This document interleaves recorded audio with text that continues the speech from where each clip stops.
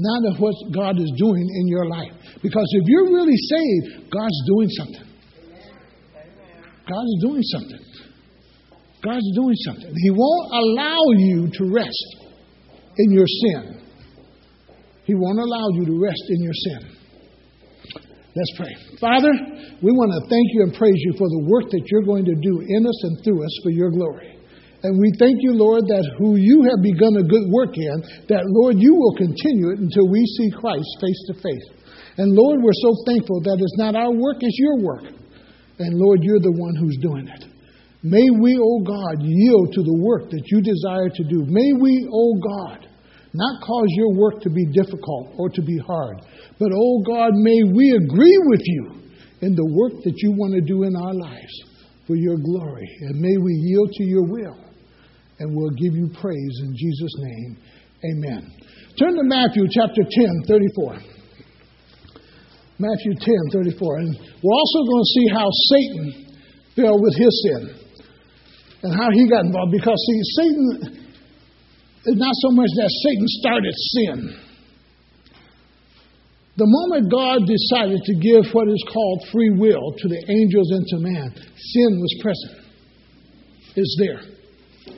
The test is, will you be obedient? Will you be obedient?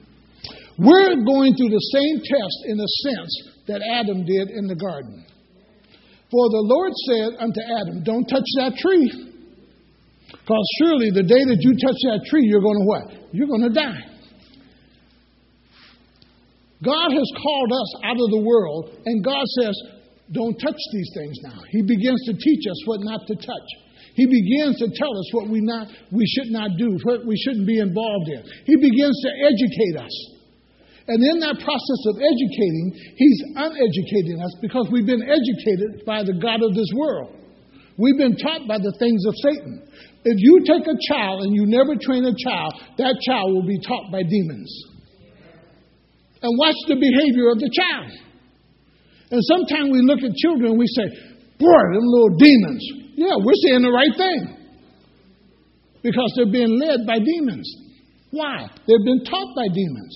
If you do not teach your children godly principles, then the God of this world is going to teach them. And you'll see the behavior. That the behavior will not be a godly behavior. It will be a worldly behavior. And whenever you identify a worldly behavior, that worldly behavior is being influenced by the demons of this world. And you need to understand that. So in Matthew chapter 10 and verse 34, he says, let me get there. Get these glasses. Big Junior, where's that thing you had?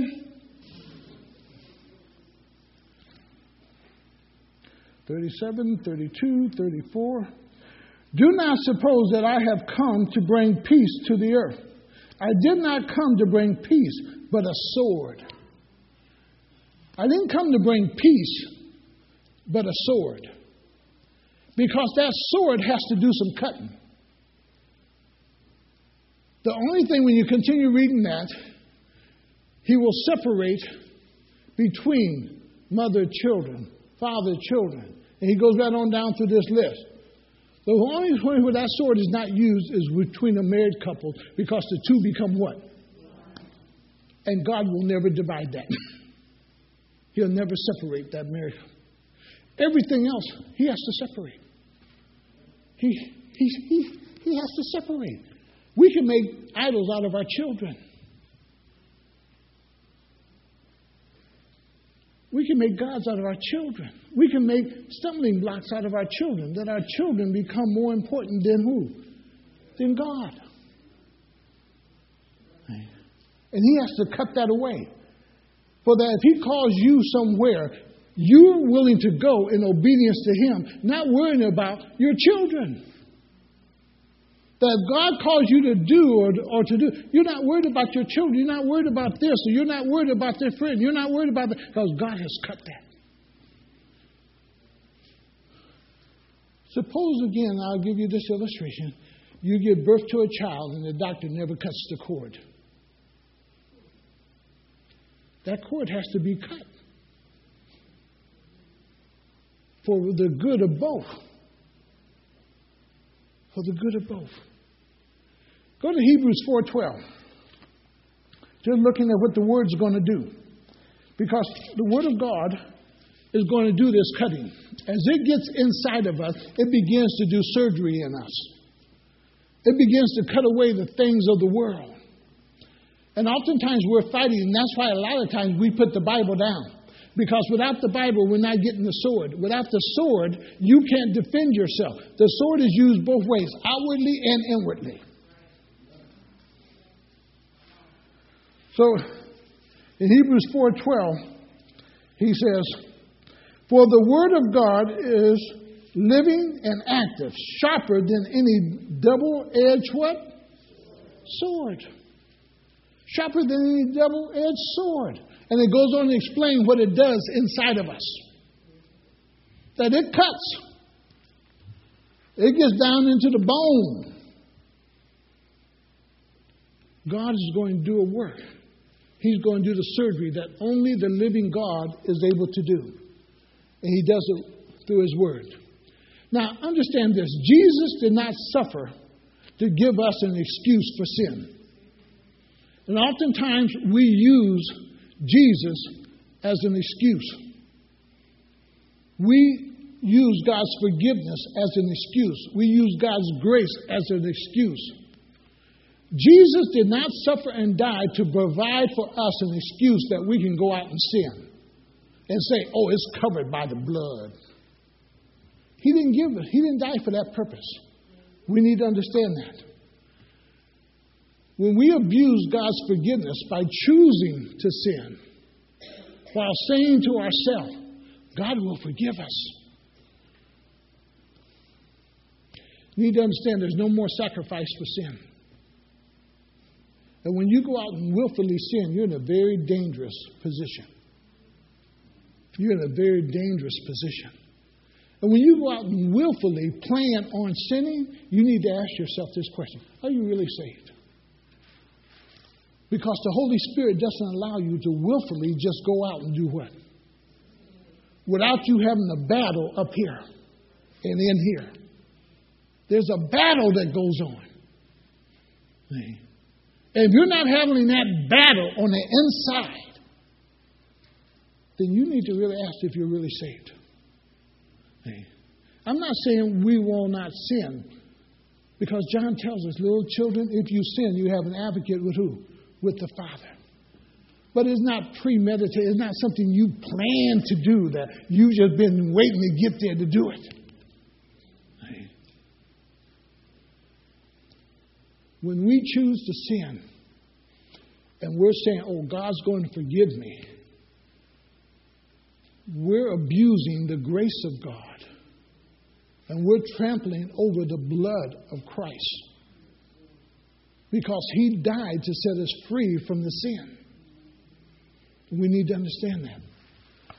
Now, you too need to emphasize God's love. When you emphasize God's love over His justice, you're misusing God's love. Now, I want you to understand something. God is a just God, and God is going to always punish sin. I love my children, but I'll whoop my children. And I guess I'm like Bill Cosby with his old statement and that old statement before. "I love you, but I'll take you out of here. I brought you into this world. I'll take you out of this world." And sometimes I used to tell my children, "You'll know where I'll be at, and I'll know where you'll be at. I might be sitting in prison somewhere, but I'll know exactly where you are. I'll even put the tombstone over it." The whole process is this here. If we emphasize God's love over His justice, His love over biblical truths, because you think His love will excuse your lack of responsibility performing His truth, you're deceiving yourself. If I tell my son to take the trash out, I mean for him to do that. I don't want him to think that I love him so much that I'm going to excuse punishing him because he willfully disobeyed me. He's going to receive a punishment when I know he willfully disobeyed me. Now, if something else happened that was more important than that trash, that he really had to attend to, and it's a legitimate excuse, fine, no punishment. But if you just willfully defy me, thinking that I'm going to love you so much that I won't spank you or I won't punish you, I'm going to light you up.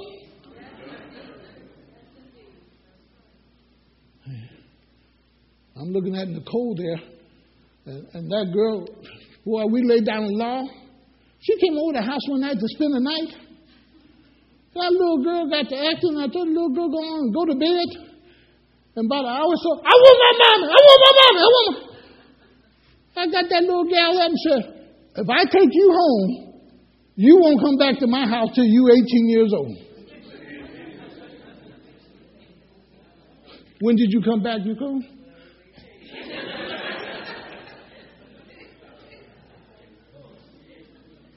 And I still love her. God loves us. And we need to understand that principle. He loves us. And he loves us dearly. But he will not put his justice to the side or his punishment to the side because he loves us. Understand this. God loves every person that is going to go to hell, every person that is in hell. God loves them.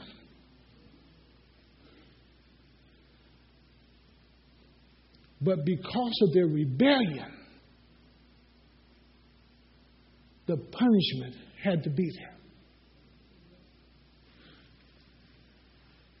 Outside of Christ, I am only a sinner. Understand that principle. Outside of Christ, I'm only a sinner. Now, I want to take another step also.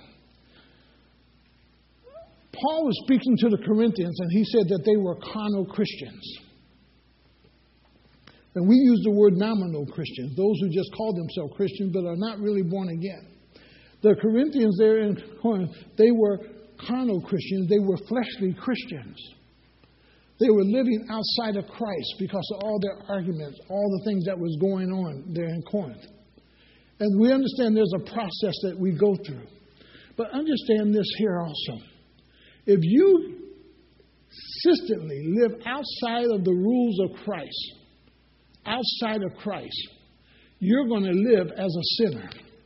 And there will be no difference or distinguishing you as a Christian from that of a person of the world who lives in constant sin. You will live and look just like that person. And we are called to be saints. We are called to be distinguished individuals. We are called, and there's nothing wrong if somebody calls you somebody with their nose in the air. Put your nose in the air, you're pointing towards heaven. It's okay to be proud of who you are as a Christian. And he says, outside of Christ, I am only a sinner, but in Christ, I'm saved. And I want to go back to that word that we talked about being saved. I'm safe. When I'm in Christ, I'm safe. When I'm in Christ, I don't have to worry about the world. I'm safe. When I'm in Christ, I don't have to worry about the dangers of the world. I'm safe. When I'm in Christ. In Christ. Second one, outside of Christ, I am weak. Whenever you are trying to live the Christian life outside of Christ and not really in Christ and following the rules and regulations and the Word of God, you're going to be weak. Because you cannot live the Christian life making up your own rules. You can't live the Christian life making up your own idol God.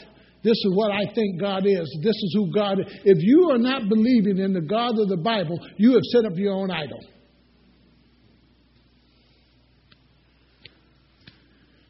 Outside of Christ, I am weak. Paul recognized that. But in Christ, I am strong. In Christ, I am strong. The reason we see so many defeated Christians living like the world and living with a lot of sadness and sorrow in their life and the joy's not there is because they're really not living in Christ. They're living outside of Christ. And when you live outside of Christ, your life is going to look just like the sinner or like the people of the world. When you're living in Christ, your soul's going to prosper. And when your soul prospers, the rest of you is going to prosper. Outside of Christ, I cannot. When you're living outside of Christ, you don't have the strength to do. Living outside of Christ, you don't have the power to do. Living outside of Christ, the indwelling Holy Spirit does not releases His power through your life. But when you're living in Christ, the Holy Spirit enables you to perform. The Holy Spirit enables you to do. The Holy Spirit enables you to say no to sin. But when you're living outside of Christ, you can't really say no to sin. But when you're living in Christ, now you can say no to sin. So when you look at Romans 6:13, when it says, don't even yield the members of your bodies to sin. When you're outside of Christ, you're going to yield your body to every type of sin there is. The other day, Elaine and I were watching what's the game show? Family Feud. And one of the questions was, what would it cause you to slap your husband or your partner? And the woman said, if he invites a third person into our beds. Now, where would that thought even come from? But understand today, more and more of that is happening. So that thought came. Because it's a reality today of what is happening in this so-called real world. And therefore you're yielding your member or you're yielding your body to sin. And when you're outside of Christ, you can't say no to the sin. When you're outside of Christ, you can't even say no to that good-looking woman or that good-looking man. You can't say no to it. You can't say no to the money or what's being offered you. You can't say no to it because you're outside of Christ. You don't have the power to say no. And more than that, you don't even have the power to flee from the very presence of sin. Living outside of Christ, you need to understand, you can't. But in Christ, I am more than able. In Christ, I'm more than able. In Christ, I can say no to sin. In Christ, I can say no to the wrong. In Christ, I can run from the very appearance of sin. In Christ, I can walk away from the most beautiful woman there is. In Christ, you can walk away from the best looking guy there is. Me and Roscoe, we saw some beautiful bikes and we were walking away from them. Only because the power of God that was in us. But the flesh was screaming. The flesh was saying, can't you see yourself on that laid back? Oh boy, we were dreaming riding up in front of Roger's house in our new bikes. Oh, that was the flesh. But the power of God said, walk away from it.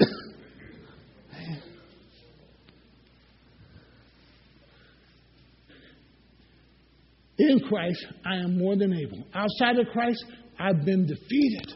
When you live outside of Christ, you're living a defeated life. Check your own life. If you're really honest with yourself, ask yourself this: why aren't you doing any better? Outside of Christ, you can't do better. Even though you may look like you're doing better, you're going nowhere. Outside of Christ, I've been defeated. But in Christ, I'm already victorious. When I'm living in Christ, I'm victorious. When I'm living in Christ, I'm conquering. When I'm living in Christ, I'm gaining ground. When I'm living in Christ, I'm improving my life, my family. I am moving forward. Why? Because God wants me to be successful. Not on the world standard, but on His standard. Now think, how meaningful are the words in Christ? And when you read John 15:5 and verse 7, you get both of those. He talks about He is the vine. But He leaves you with this: in Christ, in Christ, in Christ, In Christ. Unless you're connected to Christ. Unless you're living, dwelling in Christ. In Christ. In Christ. In Philippians 4:13, yes, I can do all things. And then over and over, that His grace is more than sufficient for me. The whole process is being in Christ. In Christ. In Christ. Unless we are in subject, unless we submit ourselves to God's authority, and we are under the subject of God's authority, we cannot exercise authority in the Holy Spirit. Understand that. You go out here all day long and try to play a police officer, you can't do it. But if you put on the uniform and you are authorized with certain authority, now you can act. Now you can act. We were down in the underground in Atlanta, myself and my brothers. And in the underground, you have these guys who walk around and they're security guards. And they just try to just walk and just watch people and so forth. And my brother Zales, you would have to know Zales, the character of my brother. And this police officer, as we were leaving out, it started to rain, but we were going to stand in this one little area and block people in and out and so forth. And this police officer, we didn't recognize him as a police officer. He had on his big raincoat and so forth and everything. And my brother Zales, he thought he was just one of those security guards, and he going to run his mouth off to him and told him, man, you better go on with your little $10 job and this and that. And that guy, he opened up his coat. He said, this is the real deal here, and I'll take you on down to the 6th floor here in Atlanta, and we'll see how well you are. The whole thing, he was an Atlanta police officer. He was the real deal. He had the authority and the power behind him to act. When you are in Christ and you are filled with the Holy Spirit, you have the authority to act against Satan. You have the authority to put the shield of faith up against those fiery darts. You have something. Because we must first be willing to be subject or to subject ourselves to His authority before we can exercise rights of His authority. You cannot exercise biblical authority living outside of Christ. You can't do it. But only when you're in Christ can you rebuke the enemy. Only when you're in Christ can you correct the wrong things of this world or speak to someone who's doing wrong. When you're in Christ, understand something. When you're living right and you're living the way God has called you to live, you can say something to somebody else. But see, you can't tell somebody else about going after some married man when you yourself are living with what? Yeah. And as a godly man, boy, I can't tell some other man about how properly he ought to be dating and what he should be doing and wooing somebody when I'm doing everything wrong over here on this side. See, I have to be right and under the proper authority to rebuke and correct, to reprove. I have to be in the authority of Christ. And it's all done in the power of the Holy Spirit. But if I'm not under that authority, I have no authority.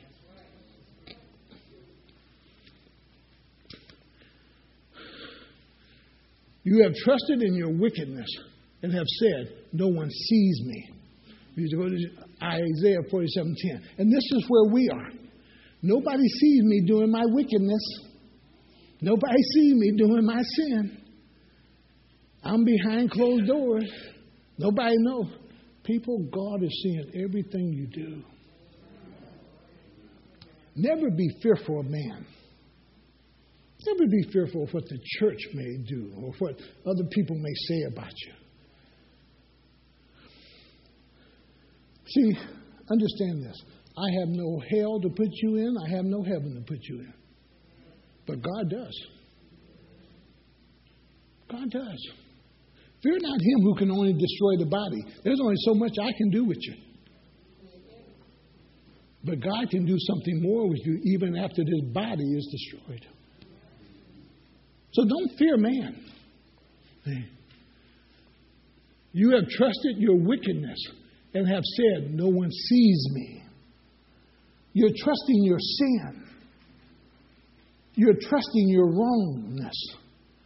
And when you're wrong and you're saying, nobody sees me doing wrong, God does. And you wonder why it doesn't work out. And he goes on, he says, wisdom and knowledge leads you when you say to yourself, I am. Now, I want you to hold that I am in your thought. I am. Because when we get to looking at Satan and his failure, it's in that same area, I am. The I. And understand, the Pharisees understood what Jesus was saying when he says, I am. In John 8, when Jesus says, I am, they knew that he was declaring himself to be God. I am that I am. I am God. I am the Holy One of Israel. They understood everything Jesus was saying in that word, I am. That's why they picked up stones and got ready to stone him. Because he's saying, I am the great I am.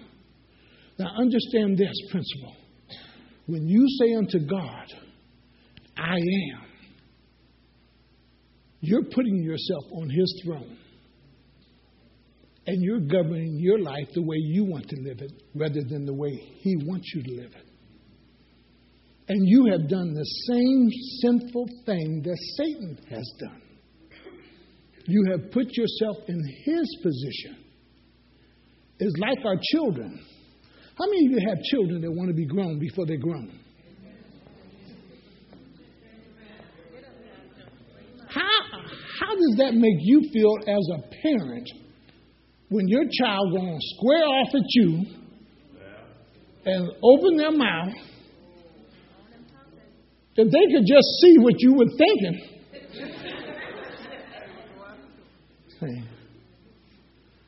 But what children don't recognize, they grow up and they think because they're here or up here that they have exchanged positions with you. Now you become the child and they become the parent. So they're going to tell you what they're going to do rather than you instructing them. You be home at 10. No, I'll be coming in at 11 tonight.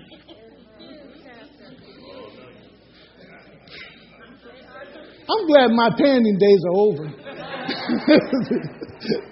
Y'all that's doing it, I'll pray for you. But I'm glad my parenting days are over. You see.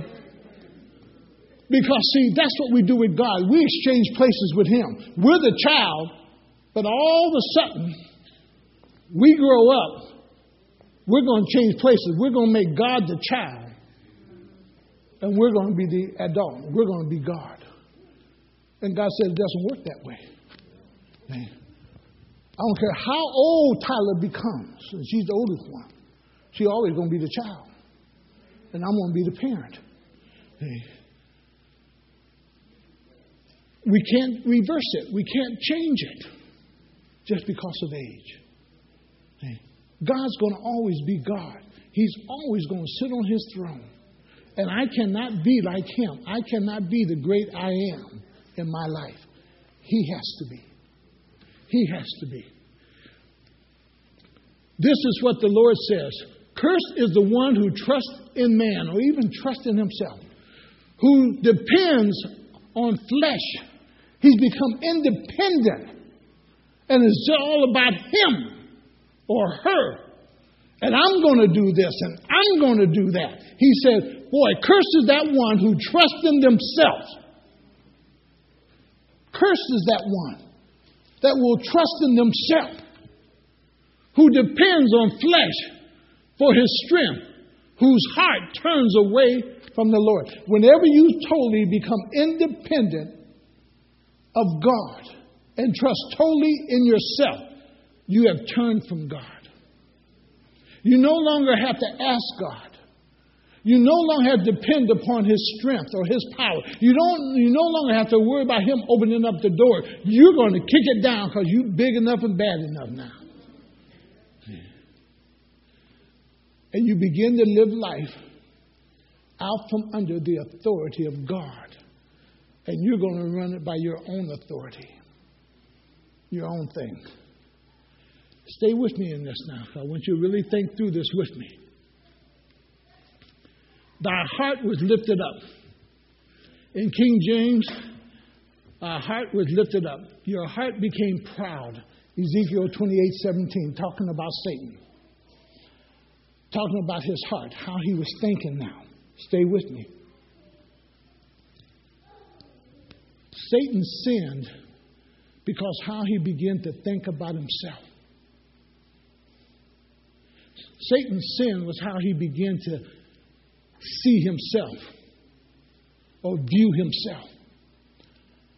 See, Pastor Brown can sin by viewing or thinking of himself that I caused the great crowd to come in here today and not God.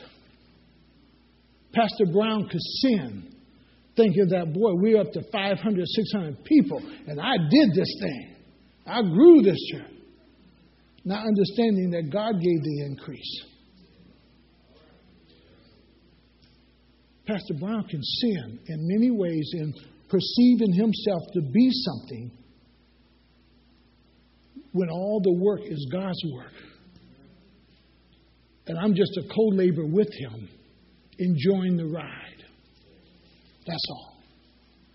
But my sin comes in place how I view myself. But as long as I see myself as a servant of God, as a slave of God, as a child of God, keep my proper perspective about myself, God's able to bless. Don't matter if there's 1, 2, or 3, or 500. God's able to bless based on how I perceive myself as His servant.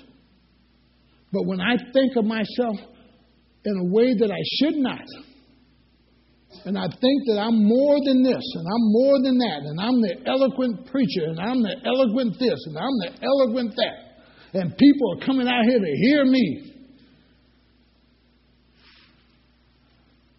that's a sin on my part. Because you didn't come to hear me, you come to hear from God. You come to sit at the feet of the Lord Jesus Christ and learn from Him. You come to be ministered to by the Holy Spirit, not by a man. And I can sin by seeing myself or perceiving myself wrongly. And oftentimes you sin by the way you perceive yourself. That you're independent of God and you don't need God and you can do this and you can do that and you leave God out of it. Satan said in his heart was lifted up. Thy heart was lifted up. Your heart became proud. In Proverbs 16:18 it says, pride cometh before what? Before a fall.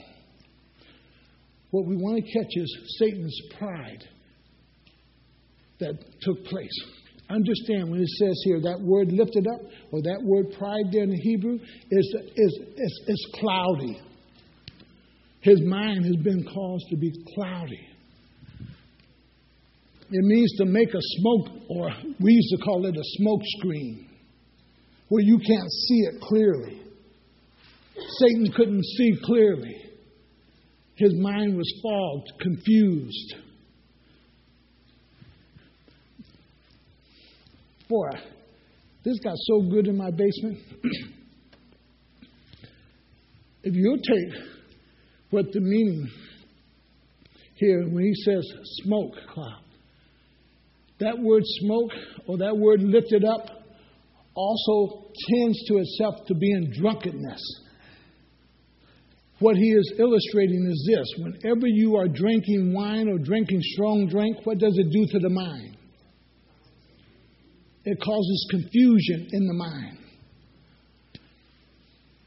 That smoke screen caused confusion. You're not seeing clearly. You're blinded. In 2 Corinthians 4:4 it says, Satan has blinded us or blinded our minds. He's confused our minds. Whenever you begin to live independent of God, your mind is confused. Your mind is messed up. Go through the scriptures and see how often God says, renew the mind, renew the mind. And the whole process is Satan wants to confuse the mind. Guess what messes up the world? The mind. The world messes up the mind. We don't call adultery adultery. We call it having an affair. No. We don't even call stealing no more. We're just meeting our need. No. I had need of it, so I stole it. I'm meeting my needs.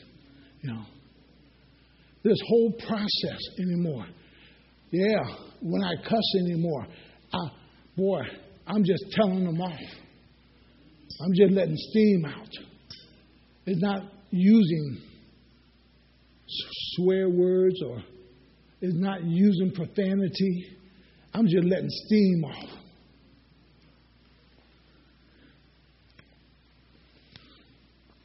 By setting, Satan experienced a besetting of the mind which made his sinful course possible. In 2 Corinthians 10:5, it tells you to take captive of every thought that enters the mind. Take it captive and bring it what? Under the obedience of who? Of Christ. Satan, when he had the thought that I was going to be like God, he had the time to bring that thought into what? Captivity and do the right thing. But he chose to do the wrong thing. You and I choose to do the wrong thing. We have time to do the right thing. But because when we begin to deal with sin, it blinds us and it causes confusion in the mind. God has to come in and begin to cut out all the confusion that's in our mind. When the mind is confused, watch the behavior. The behavior is no more what we call rational.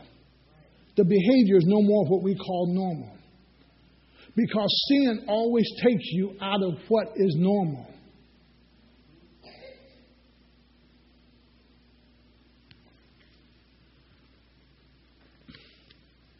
Satan's sin was self-promoting. What was he promoting? His own pride. When we sin, it's always self-promoting. It's always about self. It's always about self. And we're promoting self. And we're uplifting self. And the bottom line of this is this. I want it for me. I want it for me. I want it for me.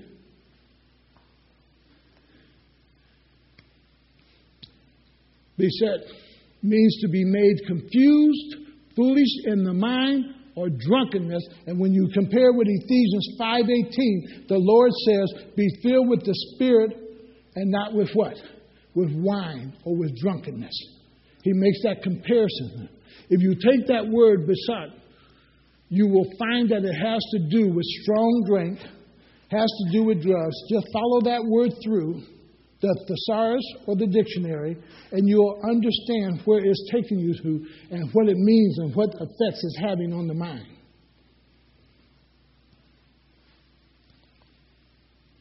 Ephesians 5:18 again, be filled with the Spirit. Why? The Spirit is not going to lead you in doing what is wrong. But when you're filled with the wine or strong drink, it clouds the mind. It changes the behavior. Now, he's not talking about the drink here. It's the drunkenness of the world. When you get drunk on the world or the principles of the world or the things of the world, you can't think clearly. You can't think clearly. Your behavior changes.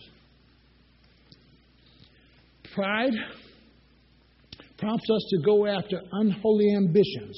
When you check the word ambition, it falls into the same line as lust.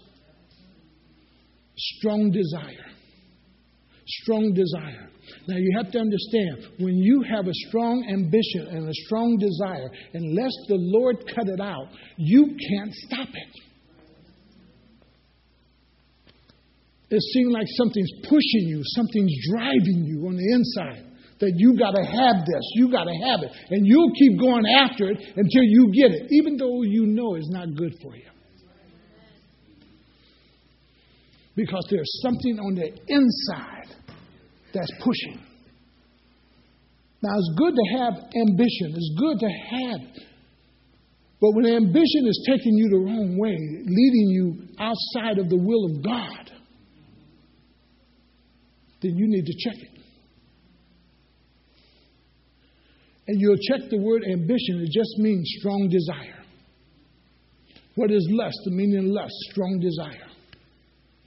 And Satan wants us to be ambitious about the things of sin. And we'll go after it. We'll go after it. And what happens when we become ambitious? It beclouds the mind. When we desire something, we want something, it confuses the mind. We can't think clearly. All we know is that we want it. We want it. Which easily allows us to step over the Word of God. And sometimes as Christians, we're looking at other Christians and we're saying, they know the Word. They know the Word. How can they do that? Because that drive or that ambition or that desire or that lust that's in there, until God cuts it out, until God cuts them loose of it, that thing is pushing them and driving them. Even though they know the Word. Listen to a lot of people who are in sin. It's not that they don't know the Word. They cannot overcome that drive on the inside because they're living outside of Christ and not in Christ.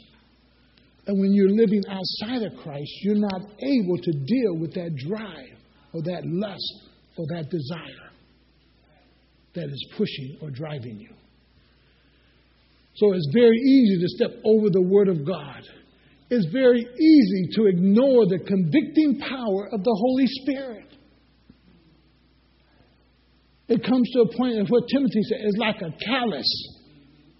It has no feeling now. And after you say no so often to the Holy Spirit, you have no consciousness of the Spirit even trying to convict you of the sin. Because now the heart has become hardened. And the advice of the saints, you have other godly people around you all the time warning you, you're in the wrong thing, you're doing the wrong thing, you shouldn't be doing this, you need to come out of that. But yet, and all that is taking place because of that strong ambition, that strong desire that is on the inside pushing. That you're able to overstep the Word of God. You're able to overstep the convicting power of the Holy Spirit. You're able to overstep what people are advising you and warning you. Now catch it. In order to please the self-ambition of pride. Pride cometh before the fall. And what is that? Is this self-ambition, the promoting of self. I want. And Christ, 1 John 3, that Christ came into this world to destroy the works of the devil within our lives. He has to cut it out. He has to remove it. He has to do it. Now, what you and I have to do, and as we're going to get into a little bit next week, is our responsibility. Because what happens oftentimes with us, we turn from God. We treat God like we treat our parents. We don't listen to Him. We don't listen to Him. And sometimes children wonder, why did they wind up in the mess they're in? All because they would not what? Listen. And we treat God the same way. We won't listen. Like if we've already been there. We've done that. We've already lived through this. When older people, it used to be that younger people used to listen to the wisdom of older people. Today, younger people are much wiser than older people. They can tell you everything, how it's going to work, how this is going to happen, how that's going to happen. And sometimes you just want to sit there and laugh and say, you don't know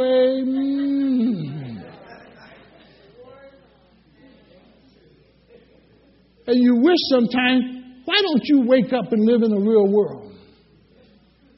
Let me share something. It's only the Christian who can live in this world with his eyes open that can live in the reality of this world.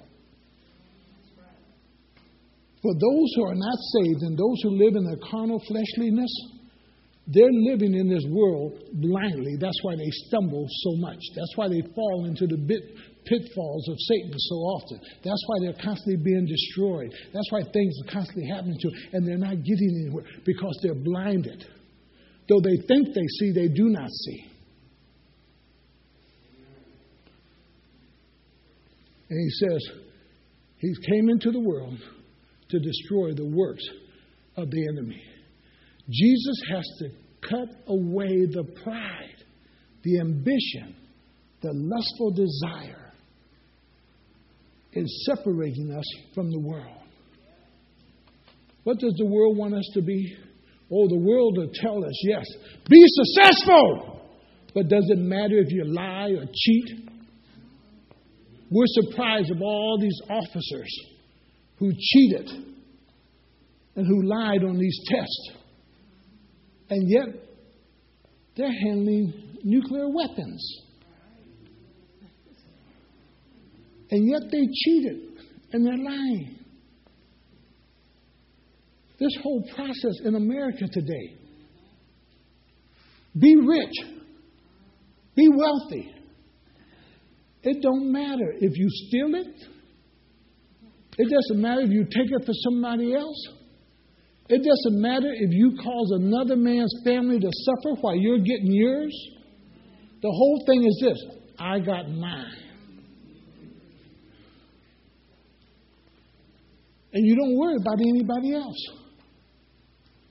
The whole process, if women and men would think about when they're dating somebody who's married, the harm and the hurt and the pain they're going to put somebody else through that they themselves would not want to go through,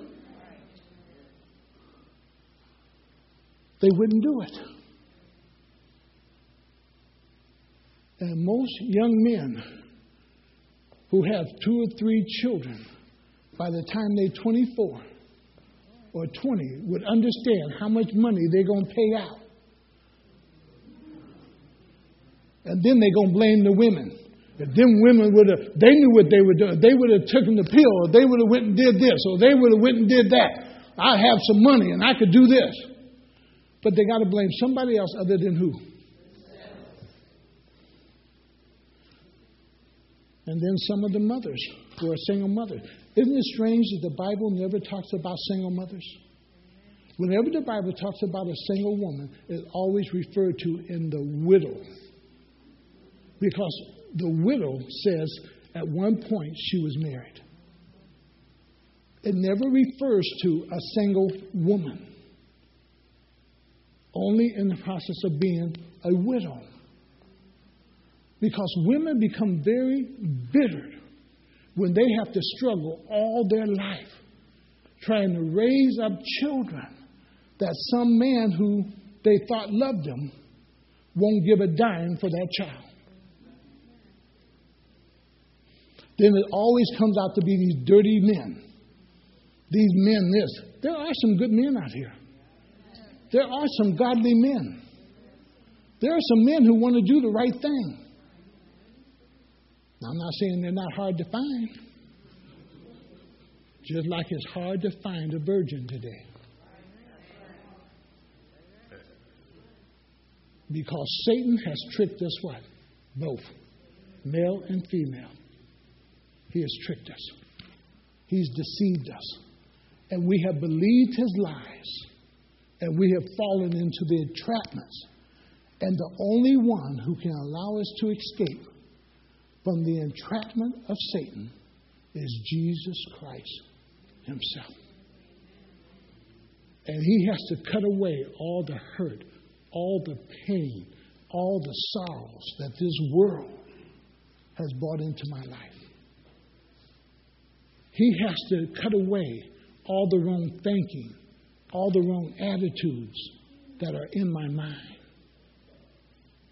He has to do a work that only he is able to do. And that's why it says he come with a sword. He come with a sword. He come with a sword. And he comes to cut away. He comes to deal with it. He comes to defeat the work of the devil in my life. What we don't understand often is this. Is the work that Satan has already done in us before we come to Christ. The work that Satan has already done in us. The teaching that he's already taught us. And we bought it. And we govern our life by the principles and the standards of the world. And then we start getting into the Word of God. And it begins to challenge that.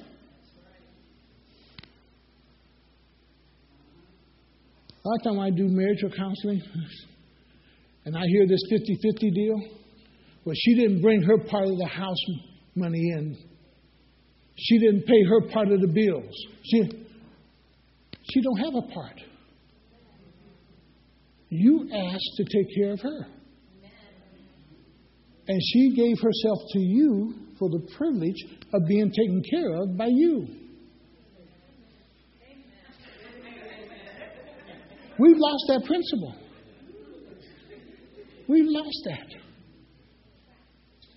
Why do you think in the Bible, when you read the early parts of the Old Testament, the girl never left home until marriage? Because the father was always the covering. The whole principle of the father walking the young girl down the aisle comes from Jesus Christ, from God himself, walking Eve to Adam. And then when you get in Deuteronomy, you'll understand the very principle. It is the father who really signs the contract with the man that he's going to take care of this young girl.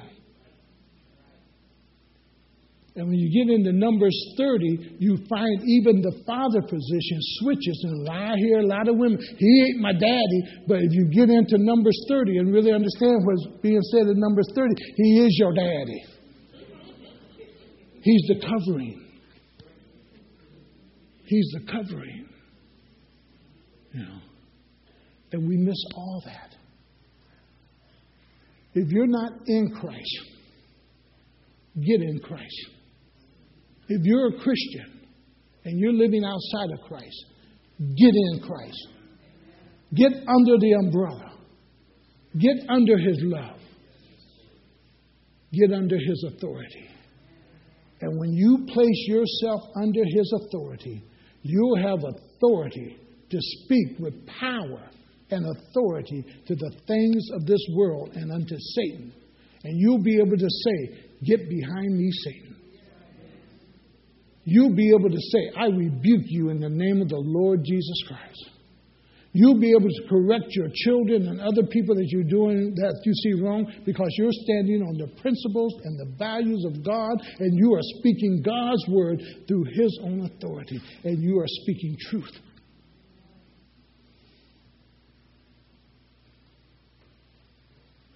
Live in Christ. Let's pray. Father, We want to thank you and praise you, oh God, that you are the one who is cutting this world away from us. You're separating us from this world, that, Lord, that we might live holy unto thee. That even as we sung earlier today, Lord, all I want is you. All I want to do is live in your presence. All I want is you, oh God.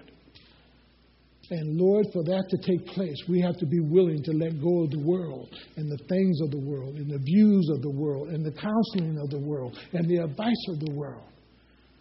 And understand, we have a wonderful counselor in Jesus Christ.